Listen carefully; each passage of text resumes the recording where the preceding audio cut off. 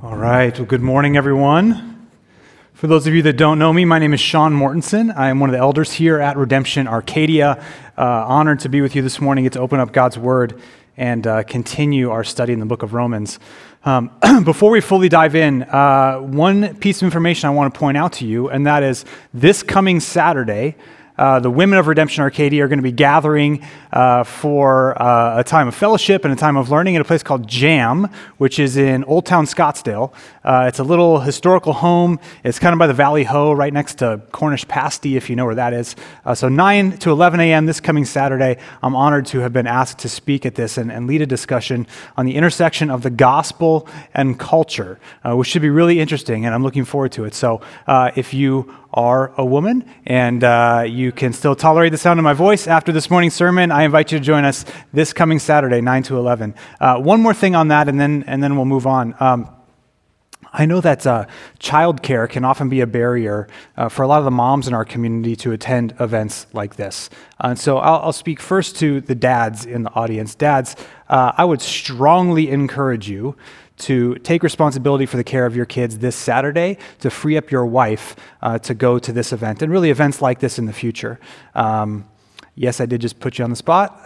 Don't really feel that sorry about it, but I do encourage you to go ahead and have a conversation with your wife and see if that's something that works for you guys. Just a really easy way to bless her and care for her. Similarly, Redemption communities, if you guys have single moms in your community, or really if you know of friends that someone might want to invite where childcare would be an issue, maybe kind of rally the troops and find people that, preferably people who are responsible, mature adults that moms would feel comfortable leaving their children with, and volunteer to care for their kids and bless the kids and bless the mom this coming Saturday so they could go to this. Good?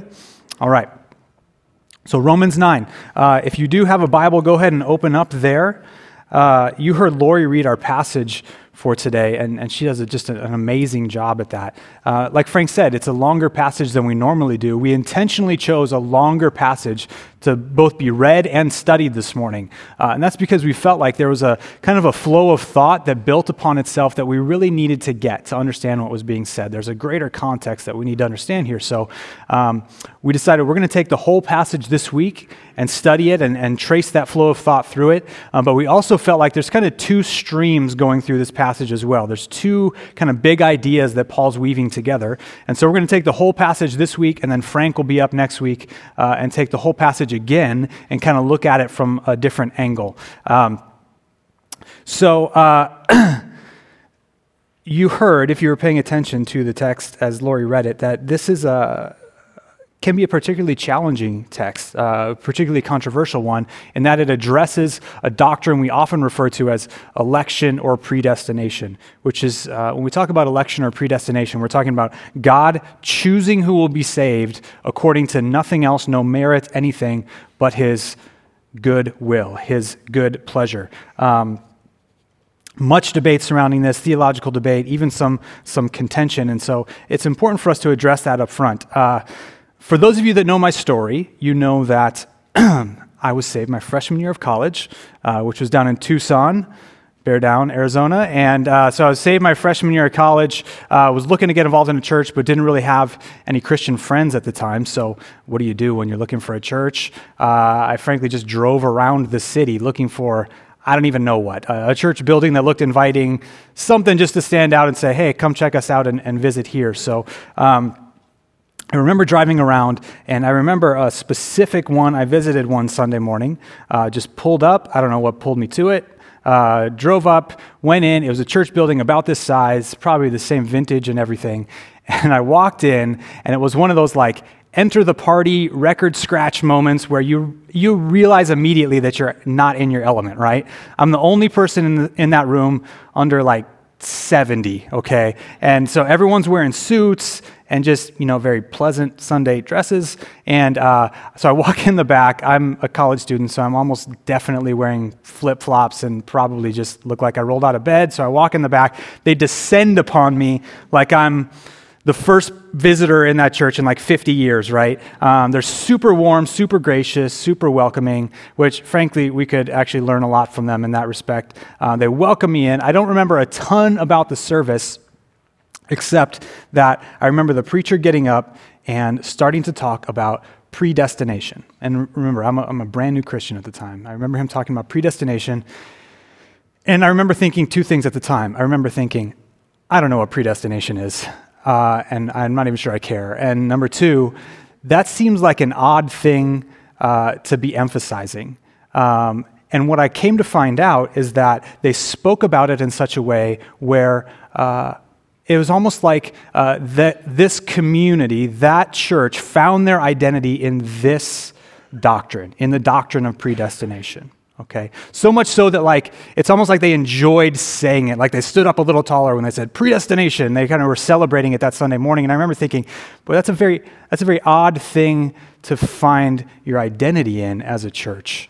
And now that I'm older, and now that I do understand what that means, what that doctrine is all about, I still think that's a very odd thing to find your identity in.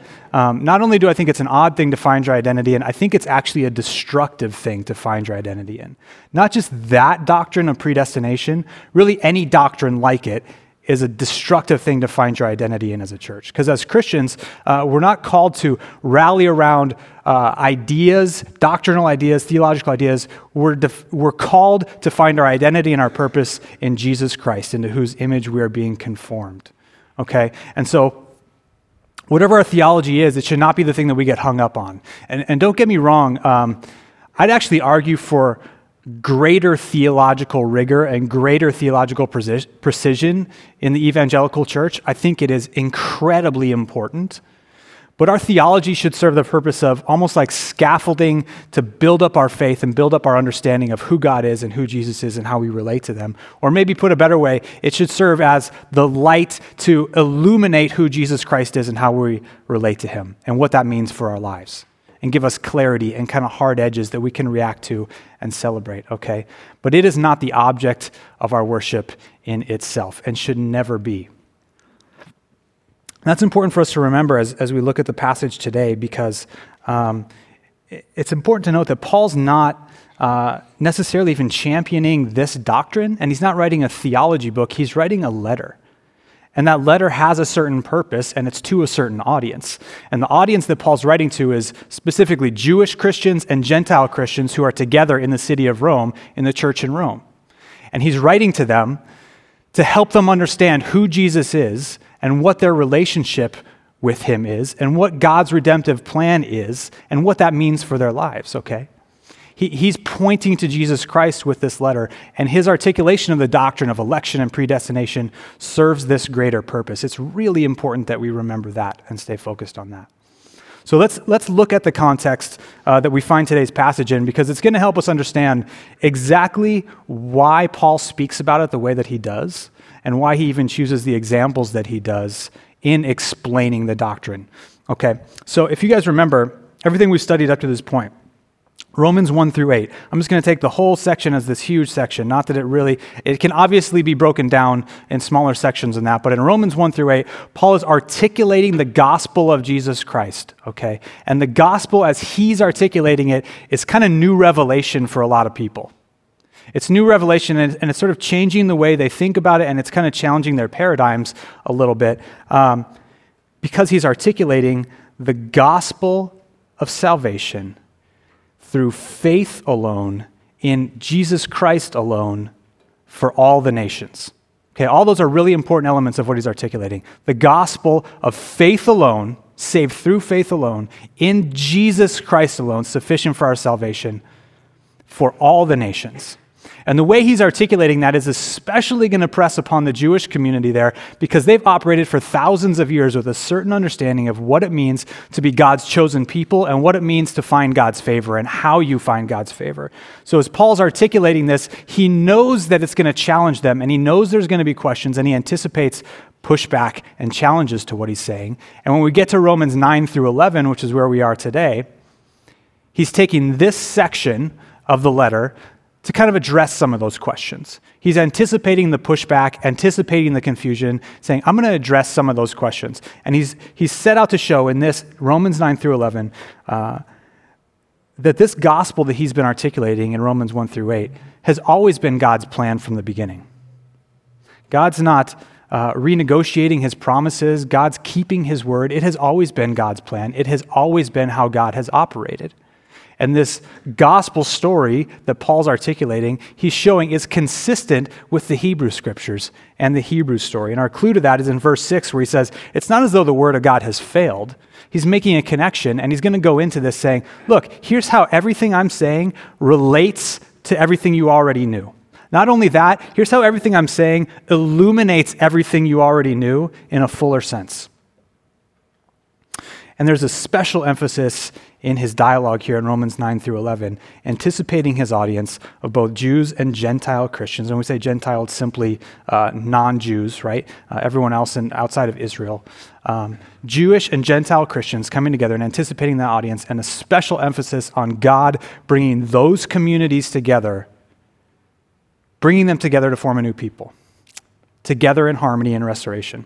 Okay, so as we start to read this and when we start to see how he articulates this doctrine, that context helps us understand why he's choosing the examples he is and gives us a kind of a deeper sense. A lot of what I just said is what Frank will articulate next week, but it's important for us to know as we move forward and unpack our text for this morning. So let's go ahead and dive in. Romans 9, 6 through 8 says this, "But it is not as though the word of God has failed.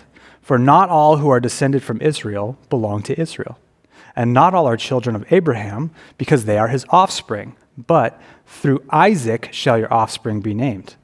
This means that it is not the children of the flesh who are children of God, but the children of the promise are counted as offspring."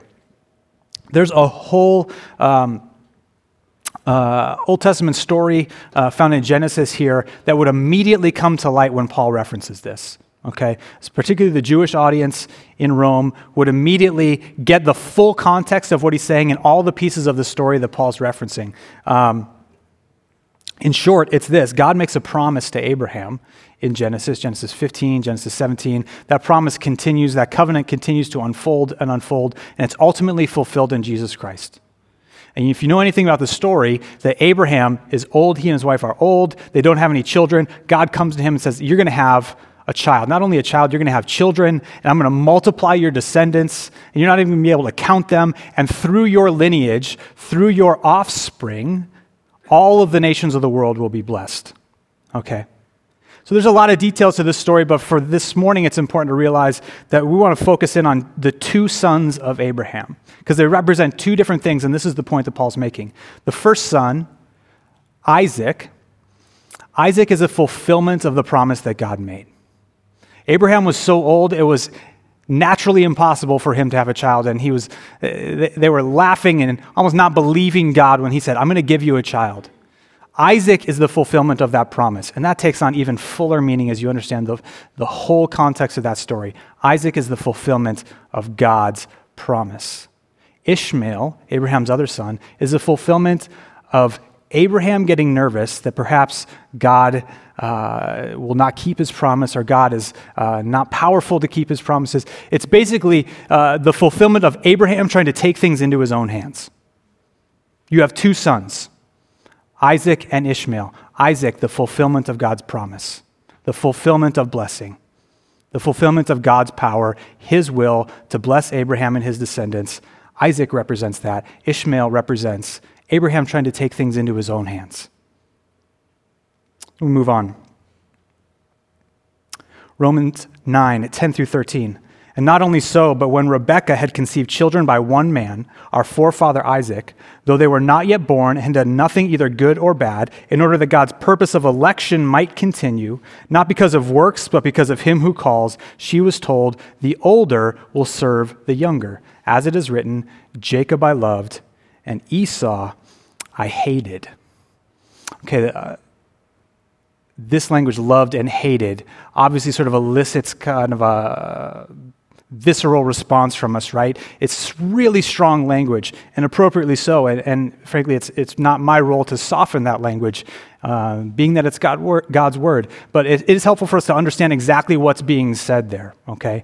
We should not think of this love-hate language necessarily as emotions, that God is in his heaven having fond feelings for one and having just seething rage for another one. It's better understood as God bestowing his favor upon one and not the other one, God choosing one and even rejecting the other one. That may not be comforting to you, but it's probably a better understanding of what's being said here. So what is being said here? Paul is pulling in these stories. He's already referenced Abraham, Isaac, and Jacob, 3 patriarchs of the Jewish faith. He's pulling in these stories to reference these specifically to show this is foundational to the understanding of the Jewish people. He's not pulling in sort of obscure passages, right? He's not like, I have this point I want to make. I'm going to search through the scriptures to find some random text and maybe some other author's quote to help me make my point. He's saying, I'm going to go right to the heart of the Jewish identity. I'm going to go right to the heart of the redemptive plan of God as it has been laid out in scriptures thus far. And I'm going to show that this is how God has always worked. His blessing and his promise is found in his will. And his purpose of election is happening independent of the credentials of who he's choosing. His purpose of election is happening independent, regardless, not even looking at the credentials of the people that he's choosing. Theologian Douglas Moo puts it this way: the reason why some were included in the people of God and others were not was that God freely chose some and did not choose others.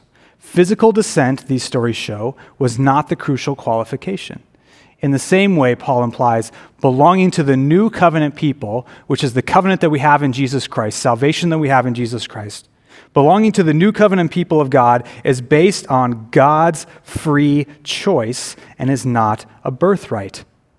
It was God's will alone and not natural capacity, religious devotion, or even faith that determined their respective destinies. Jacob's being the younger of the two makes it even more clear that normal human preferences had nothing to do with God's choice.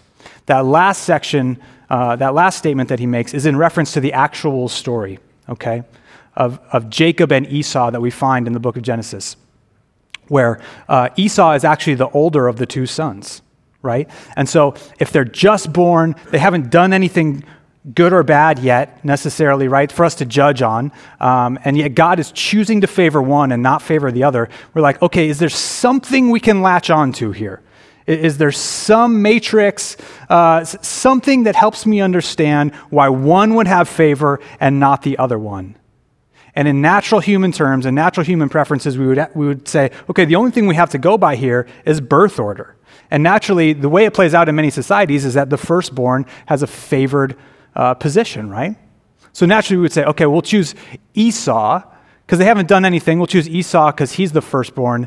But that's not who God chooses. That's not who God chooses. So he says Jacob's being the younger of the two makes it even more clear that normal human preferences had nothing to do with God's choice.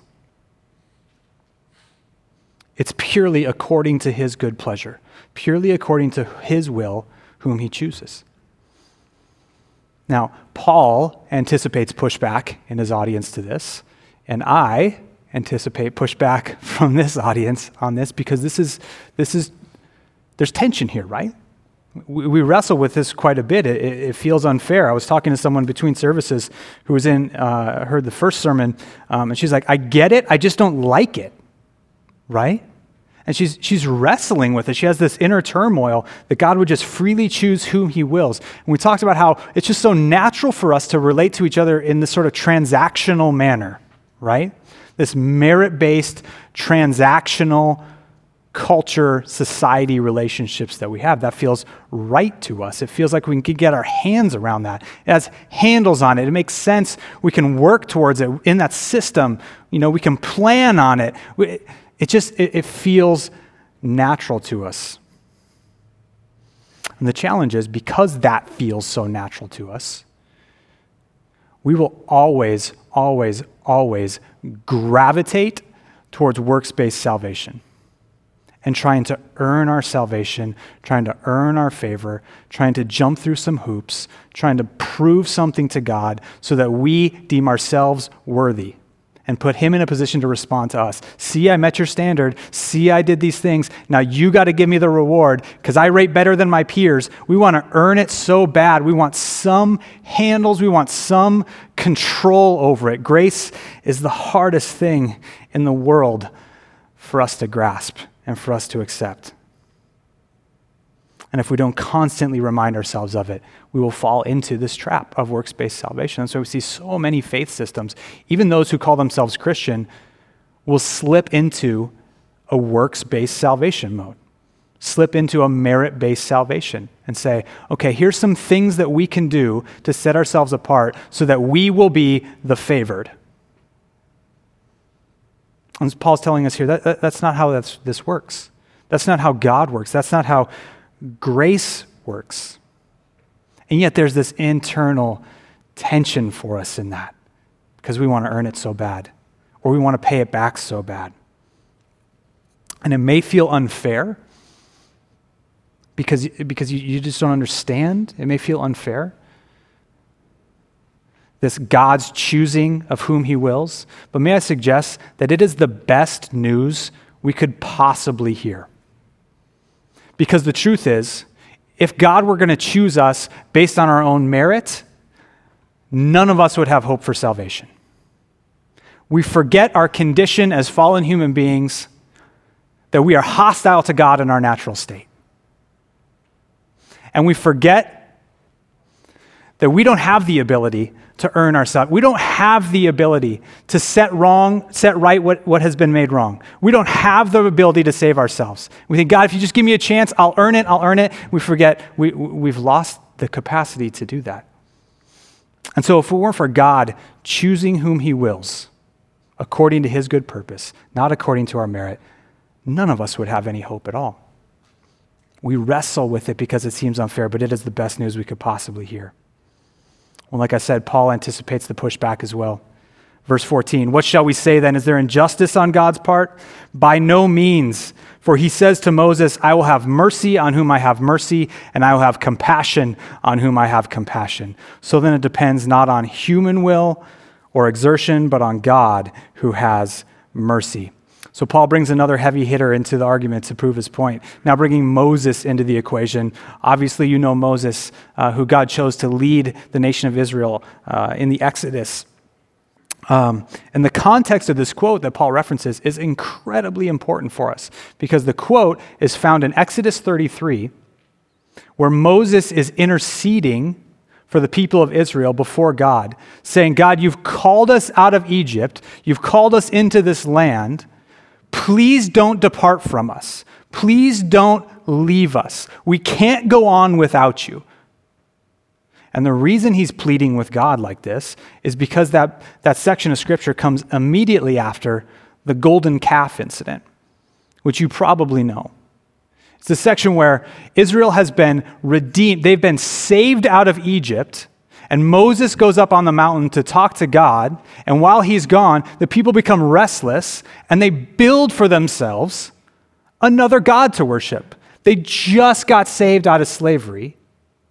They're now in a place where God is establishing his will for them, and they grow impatient, and they start complaining, and they make an idol for themselves to worship. And so Moses goes before God and says, God, please don't leave us.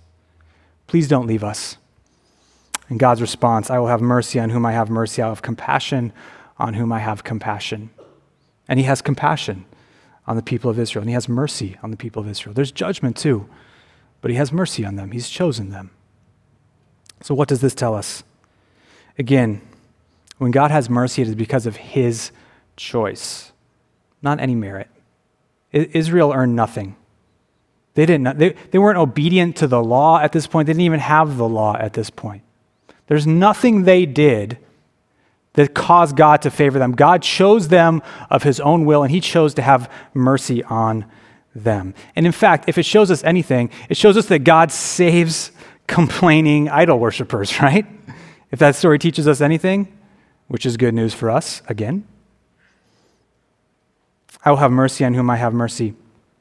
Let's remind ourselves here again that we're talking about God's mercy here, okay? We're not talking about just rewards. We're not talking about due wages. It's not God saying, I will give to those who I will their due wages. I will give this person the due wages if I will. I will give this person due wages. He's like, I will give mercy to whom I will. I will give grace to whom I will. Remembering again our fallen state and our condition separated from God, hostile to God, what we truly deserve. The due wages that God would give us is death. Scripture tells us, Romans tells us, the wages of sin is death. That's what we deserve. God's not saying, I give due wages to who I will, and I give due wages to whom I will. He's saying, I give mercy to whom I will. That's what we're talking about here. He is giving blessing we don't deserve. He is giving us grace when we deserve the opposite. I will have mercy on whom I have mercy. I have compassion on whom I have compassion. It depends not on human will or exertion, but upon God who has mercy. And you might ask the question here, doesn't Scripture say that God desires all people to be saved, though? And in fact, it does. Paul says that in his letter to Timothy, in 1 Timothy. And I think that that is a truth that we see in Scripture as we see God longs for the restoration of all things and calls all people to a knowledge of himself, calls all people to turn from the idols that are leading them away from him and into destruction and back to him so that they can receive life, and commands all people to follow him. God desires all people to be saved. But here's the tension that we have to wrestle with, and really everybody has to wrestle with. It is true that God desires all people to be saved, but it's also true that not all people are saved. And Scripture is very clear about that as well. So that's a tension, right? What do we do with that? I think it's a tension that we see even in Jesus, in his earthly ministry, where you see Jesus weeping over Jerusalem and weeping over the lost, but very clearly talking about those who are his and those whom the Father has given him and those who are going to come to him and be accepted and those whom he will cast aside, right? There's that tension even in the person of Jesus, who himself is God incarnate, and we see the character of God in him. So what's going on here? If God desires all people to be saved, but not everybody is saved, is it that God desires something that he doesn't have the power to see through? And certainly that's not the case. I mean, God, the creator of all things, who has power over everything in heavens and on earth, who is the beginning and end of all things, he does what he wills. It's not a lack of power. And some would argue that, well, I think this is true actually, that yes, God desires all people to be saved, but he desires something else greater. There's something else that needs to take precedent. And some would say that what God desires greater than for all people to be saved is for him to be able to preserve human choice. That he doesn't want to that he wants all people to be saved, but he's not just going to override their choice and get them all in the barn. You know what I'm saying? I think that is ultimately unsatisfying, because what that suggests is that, again, God desires something, but because of human beings, he's incapable of seeing it come about. Okay? It puts human beings in a position to completely thwart what God desires, and God just being in a helpless, like, sorry guys, I'd really like to see it happen, but I can't. You guys are too powerful, right? Your will's too powerful. I think that's ultimately unsatisfying. And so what I think is more accurate to Scripture is the fact that yes, God desires all people to be saved, but he desires something greater, and that something is his glory, which he is 100% justified in prioritizing, because he is the creator, the beginning and end of all things. And specifically what he wants to preserve is his glory as it is manifest in power and judgment over sin. And as he manifests that power and judgment over sin, it exemplifies, it puts on display his power for those who would be drawn to him and saved through him. Okay? This may not ultimately be more comforting to you, but I think that is what's faithful to the biblical text, and I think we see it in the next verse, and we'll see it again in the last verse we'll study, 21 through 24. Let's continue. Romans 9, 17 through 18. For Scripture says to Pharaoh, "For this purpose I have raised you up, so that I might show my power in you, and that my name might be proclaimed in all the earth. So then he has mercy on whomever he wills, and he hardens whomever he wills. Again, a little tough, but here's the truth. God is not passive in accomplishing his purposes. Specifically, his purpose, as he's outlined here, is for his name to be proclaimed in all the earth. Again, calling people away from the gods, the false gods, the idols, who are pulling them away from him and leading people into destruction. He needs his name, his glory to be proclaimed in all the earth so that people are called back to himself, and he is not passive in accomplishing his purposes. He is not passive in seeing that come about.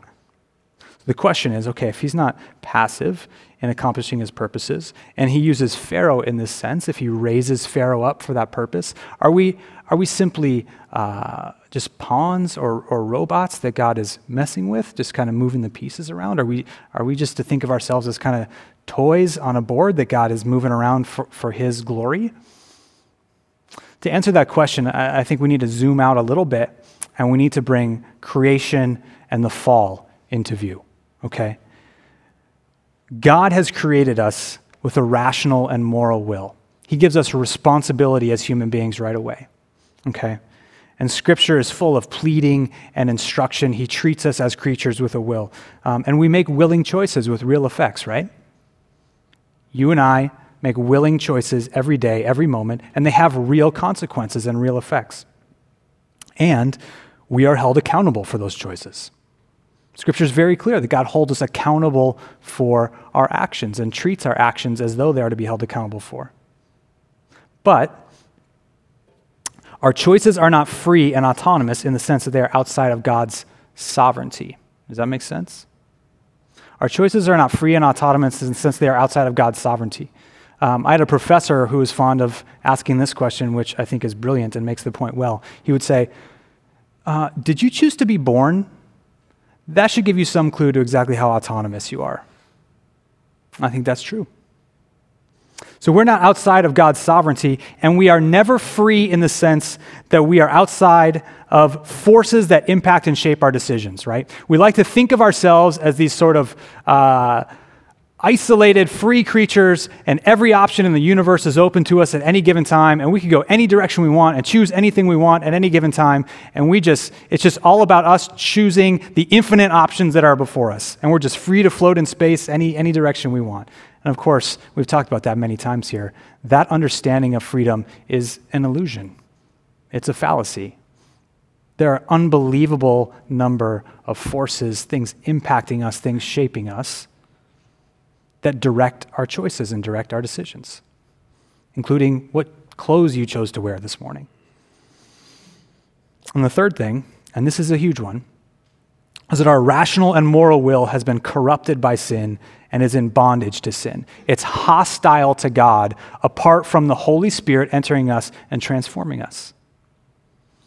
So we're rational beings, we're moral beings, we're making free choices with real consequences, but there are numbers of forces playing on us, and not the least of which, in fact, the most important of which, is our own will, which is corrupted and in bondage to sin, short of God breaking that bondage for us.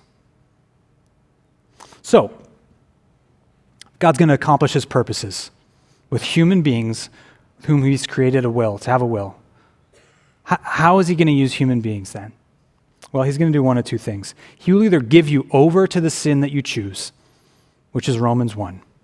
He will either give you over to the sin that you choose, or he will, in his mercy, break the bondage to sin and transform your rational and moral will so that it turns back to him. He will either give you over to sin, or he will transform you in his mercy. And he will use either one. He will use both to accomplish his purposes. And we see that all throughout Scripture. Sean Myers referenced it a few weeks ago when he brought up the Joseph story, where Joseph's brothers sell him into slavery. Everything goes bad. At the end of the story, Joseph realizes what you meant for evil, what you and your will meant for evil, God meant for good. He's using it to accomplish his purposes.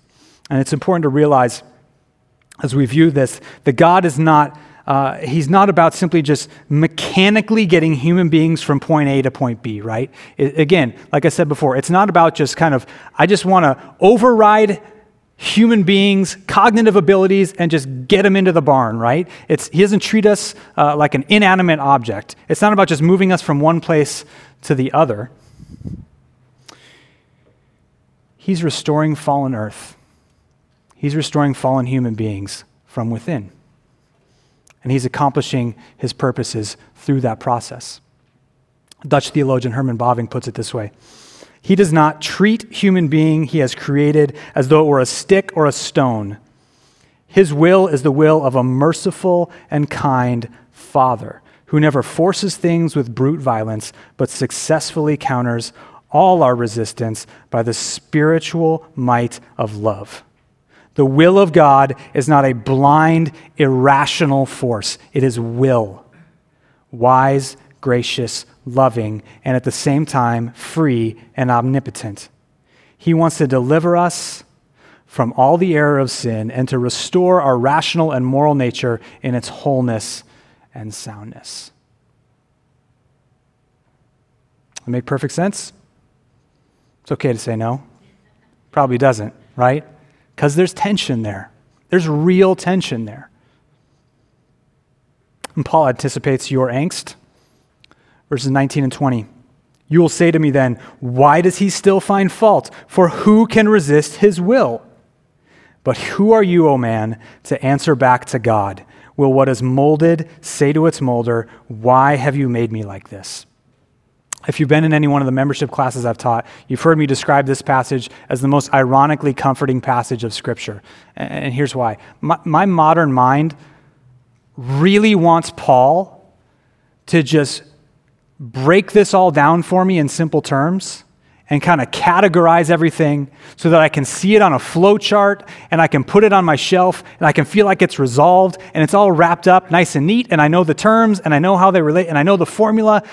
My modern mind wants that so bad. I feel like I don't have resolution unless I get that, unless you answer all the questions. And it's almost like Paul's building to that, right? I'm at this question, then this question, and I'm anticipating everything, and I'm going to resolve all of them, and I'm going to resolve so that it's completely exhausted. We'll have full understanding of what's happening here, but he feels no burden to fully resolve it for me.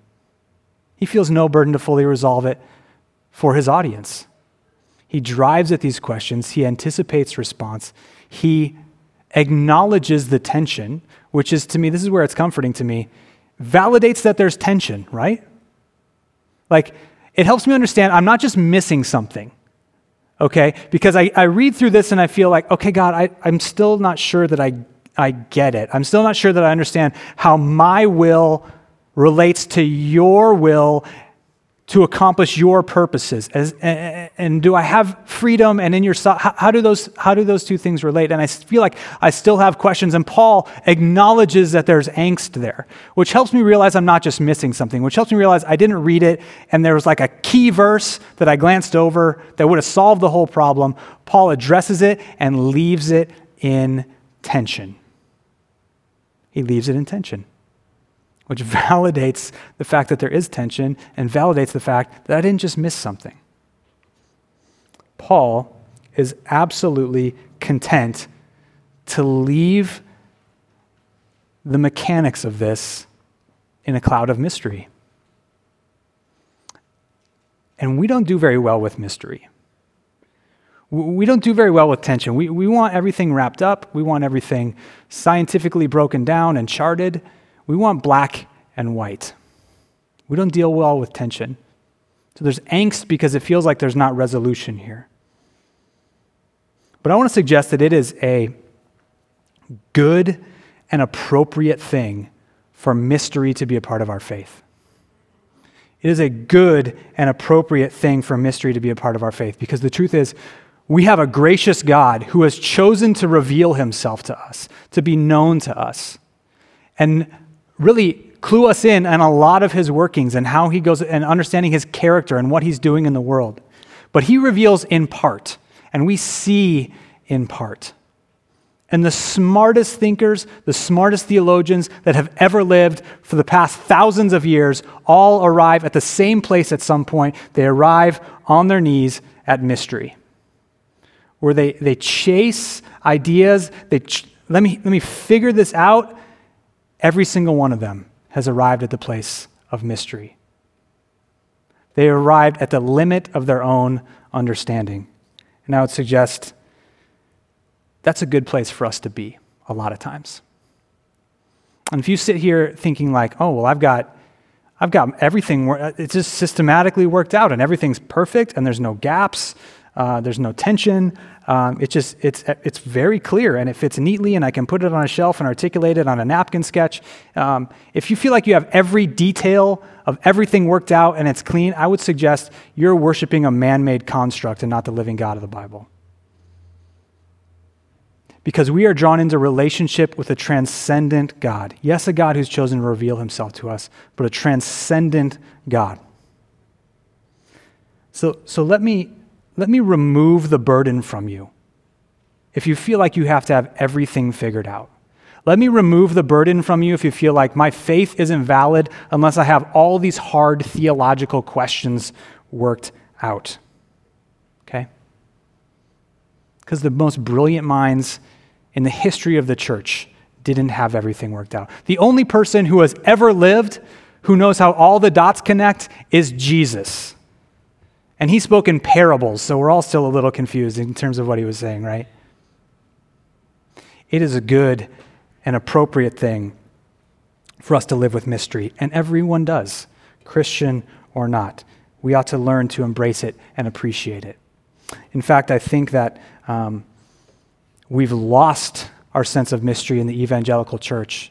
And perhaps with our loss of mystery, we've maybe lost, maybe it's a chicken and an egg thing, which came first. We've lost a bit of the transcendence of God. And I think when you lose the transcendence of God, you lose some humility before God. And perhaps even we lose some of the Christian imagination along with it. And so I think it's appropriate for us to embrace and appreciate mystery. And of course, we don't use mystery as an excuse.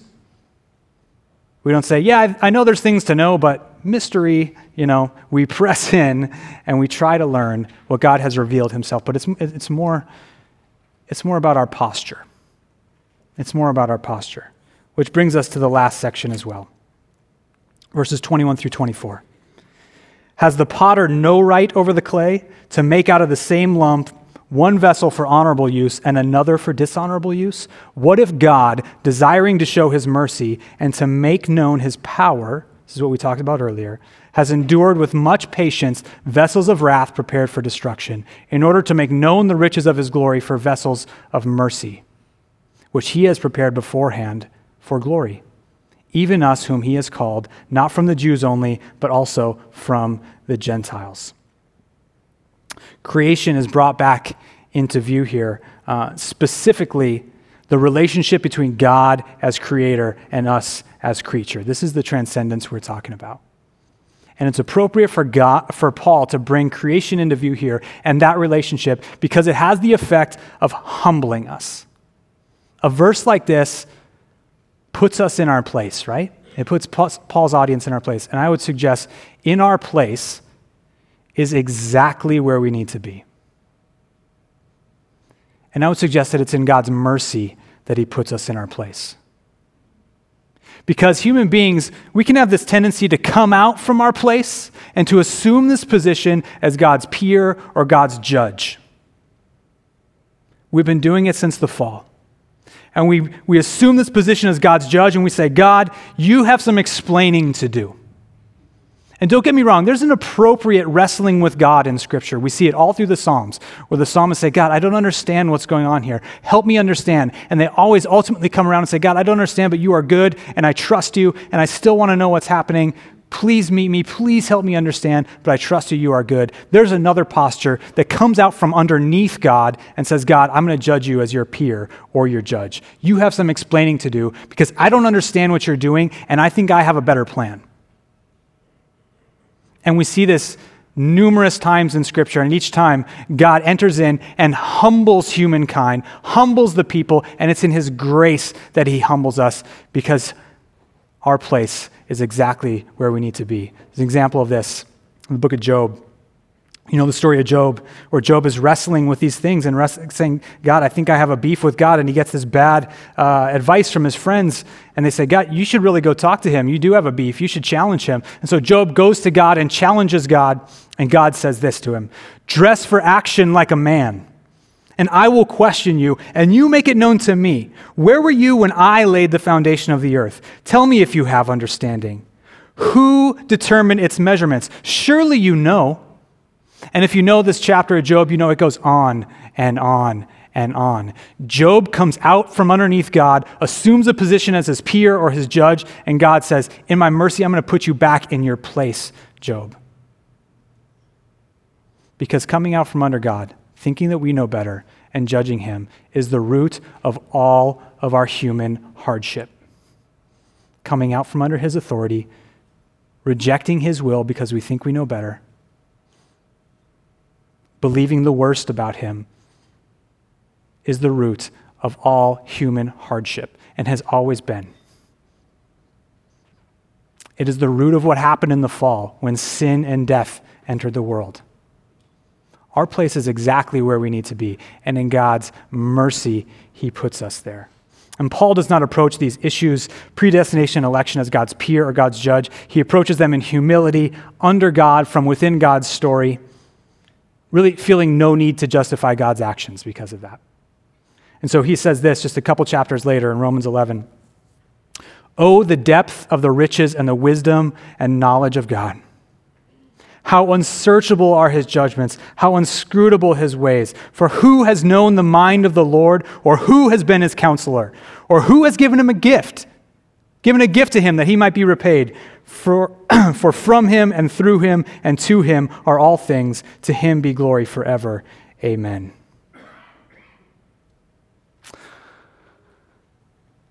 And it's in this posture that we wrestle with even the hard questions that we have still. Like, God, why have you not chosen to reveal your mercy and your grace to this person that I care so much about? God, why? And it's in this posture of humility. It's in this posture of understanding God's authority. It's in this posture of God, understanding God's unsearchable wisdom that we seek answers and we cry out to God with an appropriate posture. And how else are we supposed to respond to this? How do we respond to this? I would say this. For those of you who are here this morning and you're not yet at a place where you would confess Jesus Christ as your Savior and Lord, but you're wrestling with this and you're wondering, well, what does it mean? What does it mean to be elect? How do I know if I'm elect? What does it feel like to be elect? Does something change? How do I know? I would encourage you, don't get hung up on the mechanics of it. Don't get hung up on the mechanics of election, the pragmatics of election, predestination, what it feels like, how you're supposed to know. I would just simply say this, just believe. Just believe. Great Church Father Augustine said, God does not choose us because we believe, but that we may believe. And if you feel compelled and drawn to Jesus Christ, that he is who he says he is, that he is Savior, that in him we have hope, and he is the only hope of this world. If you feel drawn to him this morning and compelled, simply believe, and we'll celebrate with you. We will celebrate with you. And for those of us who are here this morning who confess Christ and are sure of our faith, I would say this. I would have this word. Don't become arrogant in your position. In fact, this is one of the critiques Paul is going to have both to the Jews and the Gentiles in Romans 9 through 11. Don't think you've earned it. Don't become arrogant. Don't become privileged. Don't feel entitled. Don't be hardened by this doctrine. In fact, we ought to be like Paul, not hardened, but softened by this doctrine. And let's not forget the passage of Scripture that we read last week, the section that comes right before the passage we just studied today, Romans 9, 1 through 5. Do you remember what it says? It talks about Paul's anguish for his lost Jewish brothers and sisters. Paul understands this doctrine of election and predestination, but it doesn't harden him, it doesn't make him cold. It leads to an anguish that the people he loves and the people he cares about would know it as well and be chosen and find God's mercy and find God's grace. And I'd also say this, it drives Paul to go on mission for God in bringing the good news of the gospel. Paul doesn't say, oh God, you choose people apart from merit or apart from even my ability to articulate. Okay, so I'm just gonna sit here then, if that's cool. God, you got it. Just save who you want to save. I'm just gonna hang back and watch some more TV, right? But Paul doesn't have that at all. In fact, in this letter, even in Romans, Paul's talking about going to Spain to bring the gospel all the way there. Paul is driven because of the mercy of God given to whom God wills. Paul is driven to participate in that act of God, that redemptive work of God. He said, God, you're saving people and you have the power and you are going to save people. I want to participate in that. I want to honor you in making your word known. And Paul is going. Paul is going to bring the good news of the gospel. And we ought to do the same. And I would say we ought to pray because it is God alone who saves. Let me remove this burden from you as well. It is God's will who saves, not their merits and not your ability to articulate the gospel in some super profound way. God just calls you to be faithful and be prepared to give a reason for the hope that you have and to make known the gospel of Jesus Christ. Speak what you know, speak about the hope that you have. The power is in God to save that person, to save your neighbor, to save your family member. Let me remove that fear and that burden of opening your mouth to speak about the beauty of Jesus Christ and the grace that we have in him. And if God chooses to use your words at that time, he will use your words at that time, for it's God who saves. So we pray. We pray that God would, for the people that we love, the people we care about. We pray that God would save them. We pray that God would reveal his mercy to them. And lastly, say this. We ought to find comfort and joy in this doctrine.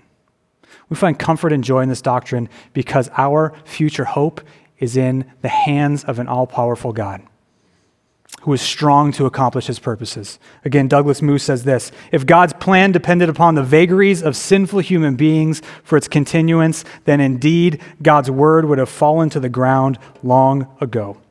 But God's purpose in history is fulfilled because he himself elects people to be a part of that purpose.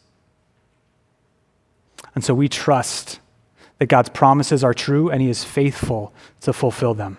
And we rest in that. And we rest in knowing that our salvation is assured because it's in the hands of God, not our own hands.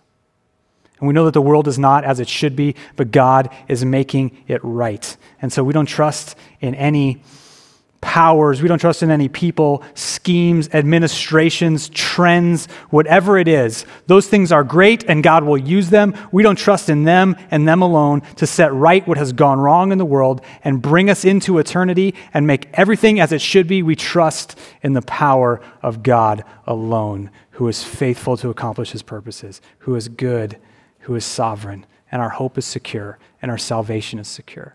And so we rest in that and we celebrate that.